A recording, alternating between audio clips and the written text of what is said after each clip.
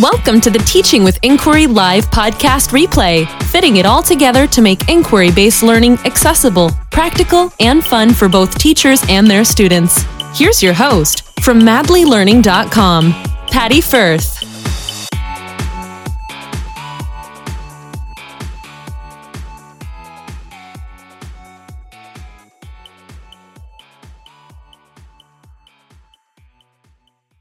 Hello, and welcome to another episode of Teaching with Madly Learning.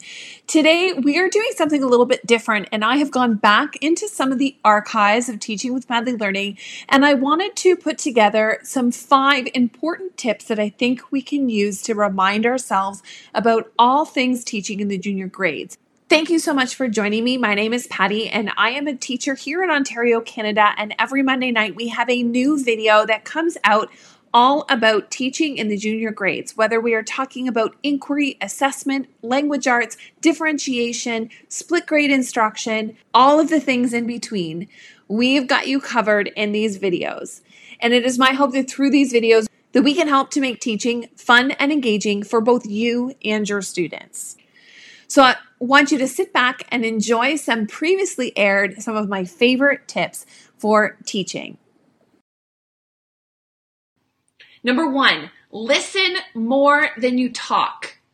So we've talked about that a couple of times in a lot of the videos coming up here, that a lot of inquiry is about letting the student's voice take center stage and listening more for yourself. So listening to student interest, listening to their voice, letting them have a say, letting them have a stake in what they're learning, letting them decide where they want their learning to go and what their learning is going to look like. So the challenge for you is to listen more than you talk.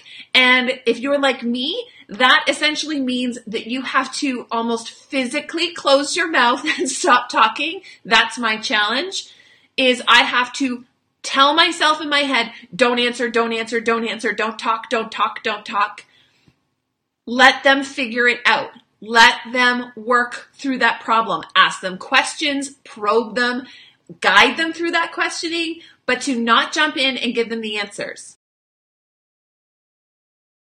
What do you do to get kids talking more in your classroom? So if you've ever had that moment where you ask one of those questions and you hear crickets chirping in your room, yet you thought you had a pretty chatty class, but when it comes to actually participating in conversations to talk about what they're supposed to be talking about as opposed to what happened on the playground earlier, you may find that all of a sudden there is not a whole heck of a lot of talking going on, or that it might just be the same hands going up all of the time. I know that definitely happens with me and my class.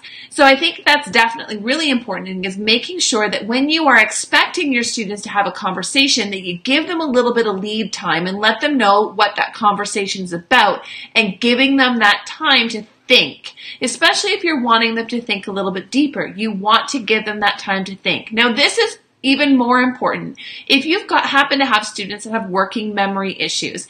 I know that's my number 1 issue that I often have in my classes, students that have working memory problems, meaning that they can't retain the information that they need to be using and processing on demand. So they definitely need that pause and that thinking time. So I've put up in my resource library, and we've talked about it before, about Wonder Doodle Notes, and just allowing students to write down what they're thinking, giving them time to think, giving them the questions before it happens, before you call them to the carpet. Give them the questions, give them a journal to write in or a reflection to do before the discussion has even happened, so that they have something to talk about. If you're doing an inquiry cycle, starting off a lot of your lessons reflecting on what you did your previous time with them is great, because they will probably have some resources or some understanding of what they did last time, and then they can talk about it a little bit more confidently. And one of the easiest ways that you can probably get kids talking is you can just simply have your class list, and you can just go down and just call out students. I would caution you against that. If you are like many of our students, that is extremely terrifying to a lot of kids, especially if they're not sure of the answer, and you may just be damaging that goal of creating that community and that trust between you and your students. So although you can do that, I would caution you against just calling students out and saying, okay, now it's your turn to answer the question. Every once in a while, you may want to do that depending on the circumstances, but I don't think as a rule that that's necessarily the most effective way to build communication skills in your class. So to address those working memory problems, I think it's really important that you give them that pause time, you front load what those questions are going to be, and you give them time to think. One of the things too is the idea of independent work skills. So I think this is a big one. This is often one I get a lot of in questions about how you do things if your students aren't independent. So I really think that it's important for us to understand that independent work skills, although some students may have independent work skills and they just might be really good at it, independent work skills is something that can be taught.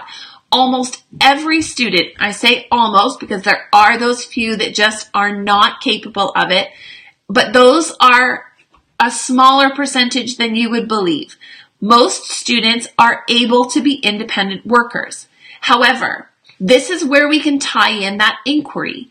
It's really easy if you've got kids at home, if you've ever put them in front of a video game, you understand how well they can sit and focus on something that is important to them.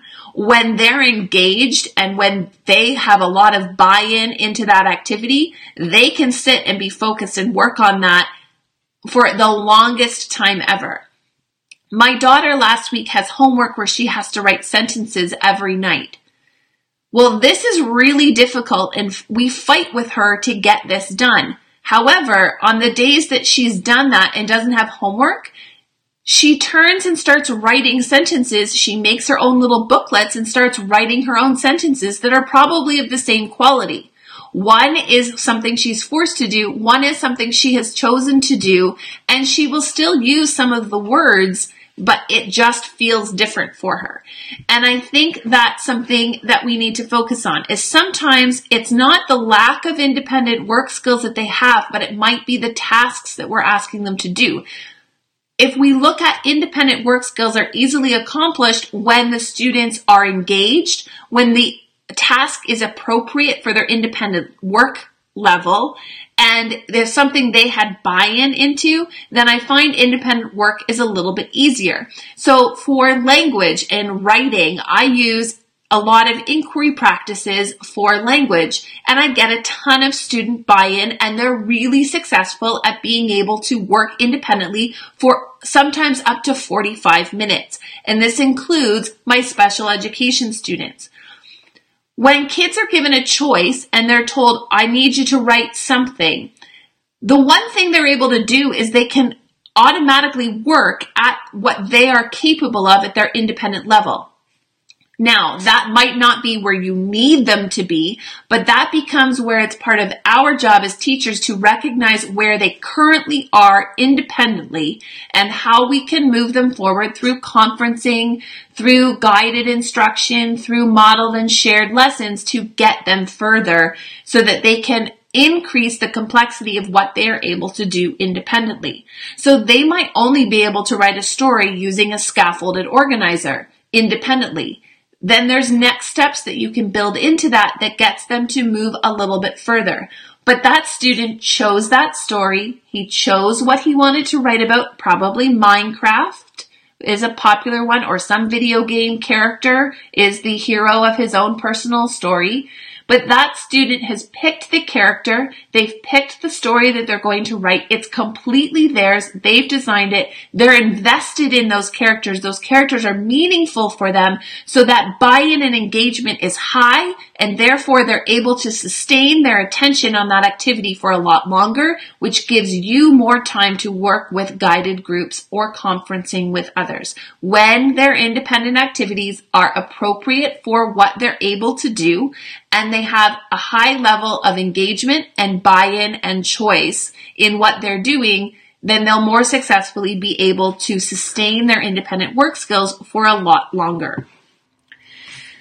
I think that it is so important to address the students' special education needs in a real, authentic, and meaningful way so that you can help them grow and learn and not only meet their needs, but meet the needs of everybody else. My first one is that no one is excluded from the learning. So this kind of started for me when I worked as an ESL teacher in a regular school. So I was helping other teachers in their classrooms with ESL students. And often I would see sometimes where students would be excluded. So they would be put maybe on a computer to work while the teacher taught the rest of the class. So part of my job was to help teachers to integrate these students in a more authentic way into their classroom. And this is kind of what cemented for me why the rule is that no one is excluded from learning and everyone is included in the classroom. So this does take a little bit of a stretch from the teacher because there are times where, granted, it's probably easier to put them on the computer or give them an independent task while you perhaps teach something that might be a little bit beyond where they might be working at that point in time. But I think for me, it's really important for me to build a sense of community in my classroom and to make sure that everyone feels a part of the community and the system, and that includes even the most vulnerable students. So even though they might not be able to access everything about the lesson, I want to make sure that there's at least some entry point or some way that they can participate into the lesson and that they are always included in what is happening in learning.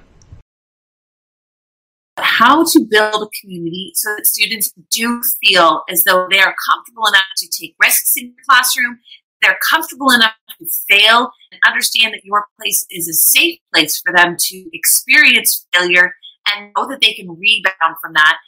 They feel that they can share their ideas, that it's safe to do so, and that they can trust you and their classmates. And building a community to do this is a great way, and it definitely helps to establish a foundation for inquiry that often involves students communicating with one another and sharing their ideas. I wanted to talk about building a community because it certainly is a focus for myself right now in my classroom. And I think that it is definitely something that we need to be cognizant of when we're using inquiry in our classroom. Because you need to have students be able to share their ideas. But in order for them to share their ideas and so that you don't hear crickets in your classroom when you ask questions or get them to do something, there needs to be an establishment of trust. And unfortunately, in this day and age, many students that come into our classroom are having a difficult time with this ability to take risks, to not be perfect, to have the ambiguous answer. So they really want to get to the right answer and do it well. They're often afraid of failure, and often maybe they are, especially when you're getting older grades and juniors, there is a lot of social risk that is involved in sharing their ideas, especially if their ideas are wrong. So building a community where it is safe and where you are helping students contract what it looks like to share within your classroom, I think is an essential skill to build up. And if you don't quite have that yet, it's never too late to start. I can do it in January, and you can join me as well and do it with me. So I think the first step is always, so the next thing that you can do to help build a community of learners is really celebrating the process that is learning. So understanding that learning is a journey and being really explicit about growth mindset and what happens to your brain when you learn and how learning happens inside your brain, and talking about the synapses, making connections when you join something new with something old and making those connections. Acknowledging for students that every single one of them has a different brain and might need to do different things in order to be successful, and that you're there to support finding what it is that's going to make their brain learn the quickest as possible so that they can get that new concept, I think is really important. And celebrating not always just achieving the end, but also celebrating that journey along the way. So some of the things to do is to not mark everything right away and instead focus really on feedback first and getting students to the point where they're not concerned that you're going to mark things and send it home right away. And you're not expecting perfection in the beginning. I think celebrating learning is really important and making it really explicit for your students. Another thing that's important when you are supporting building a community in your classroom is to embrace failure or embrace mistakes, depending on how you really want to use those words in your classroom. So making sure that you are explicit with your students to say you're giving them something new, that you're not expecting them to get it right away, that you are expecting them, they might not know what it is, and that's totally fine and normal. Going back to the celebrating learning and going over how the brain works and how you learn, understanding that not doing well is okay.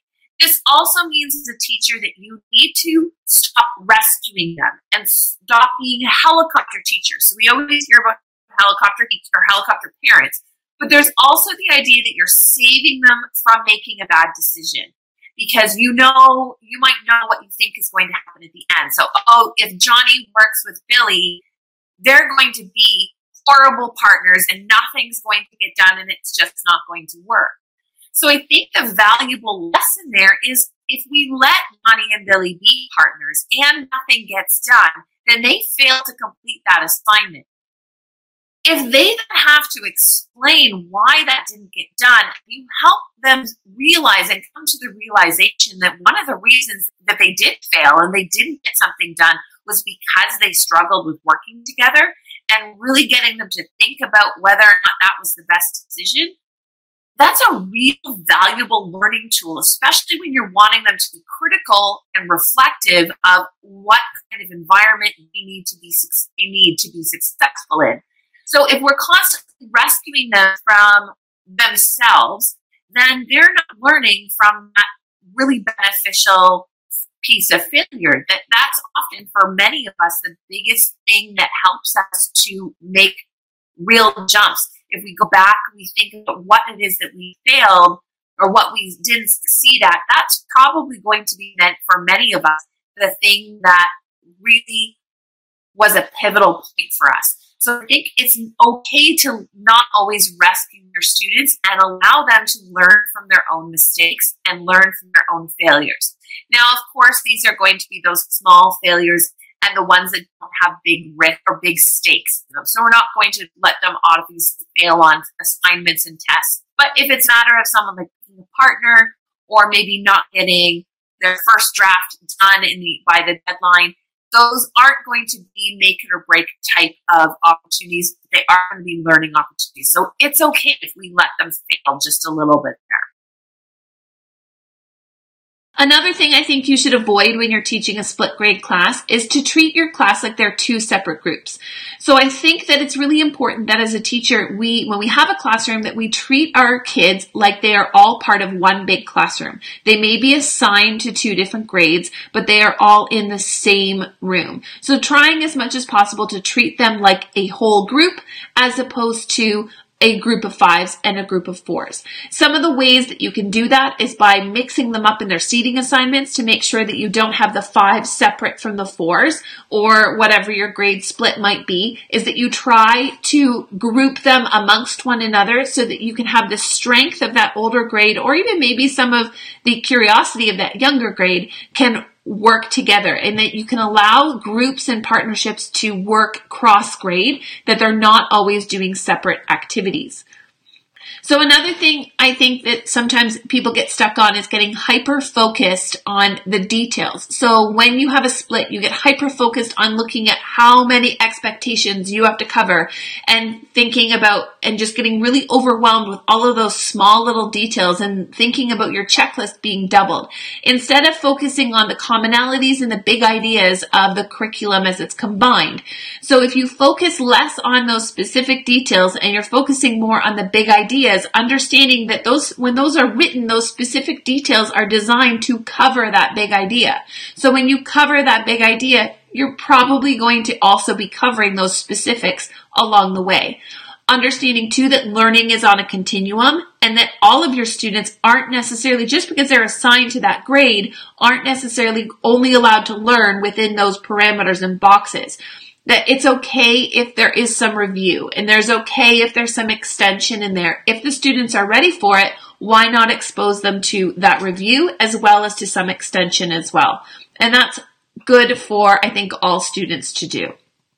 So there you have it. Those are just some of the tips from previously aired videos that I wanted to share with you once again. So I hope that they have given you some ideas and inspiration that you can take back into the classroom for the remainder of this week and this year.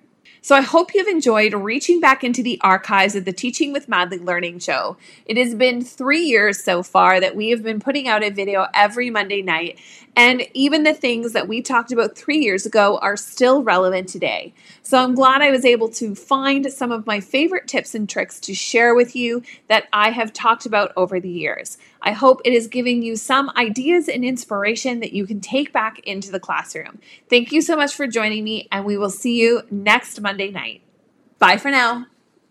Thank you for listening to the Teaching with Inquiry Live podcast replay. You can find the links, resources, and more information from today's episode at www.teachingwithinquiry.com. Don't forget, you can always catch this show live on Facebook every Monday at 9 p.m. Eastern on the Madly Learning Facebook page. See you next week for another replay episode of Teaching with Inquiry Live.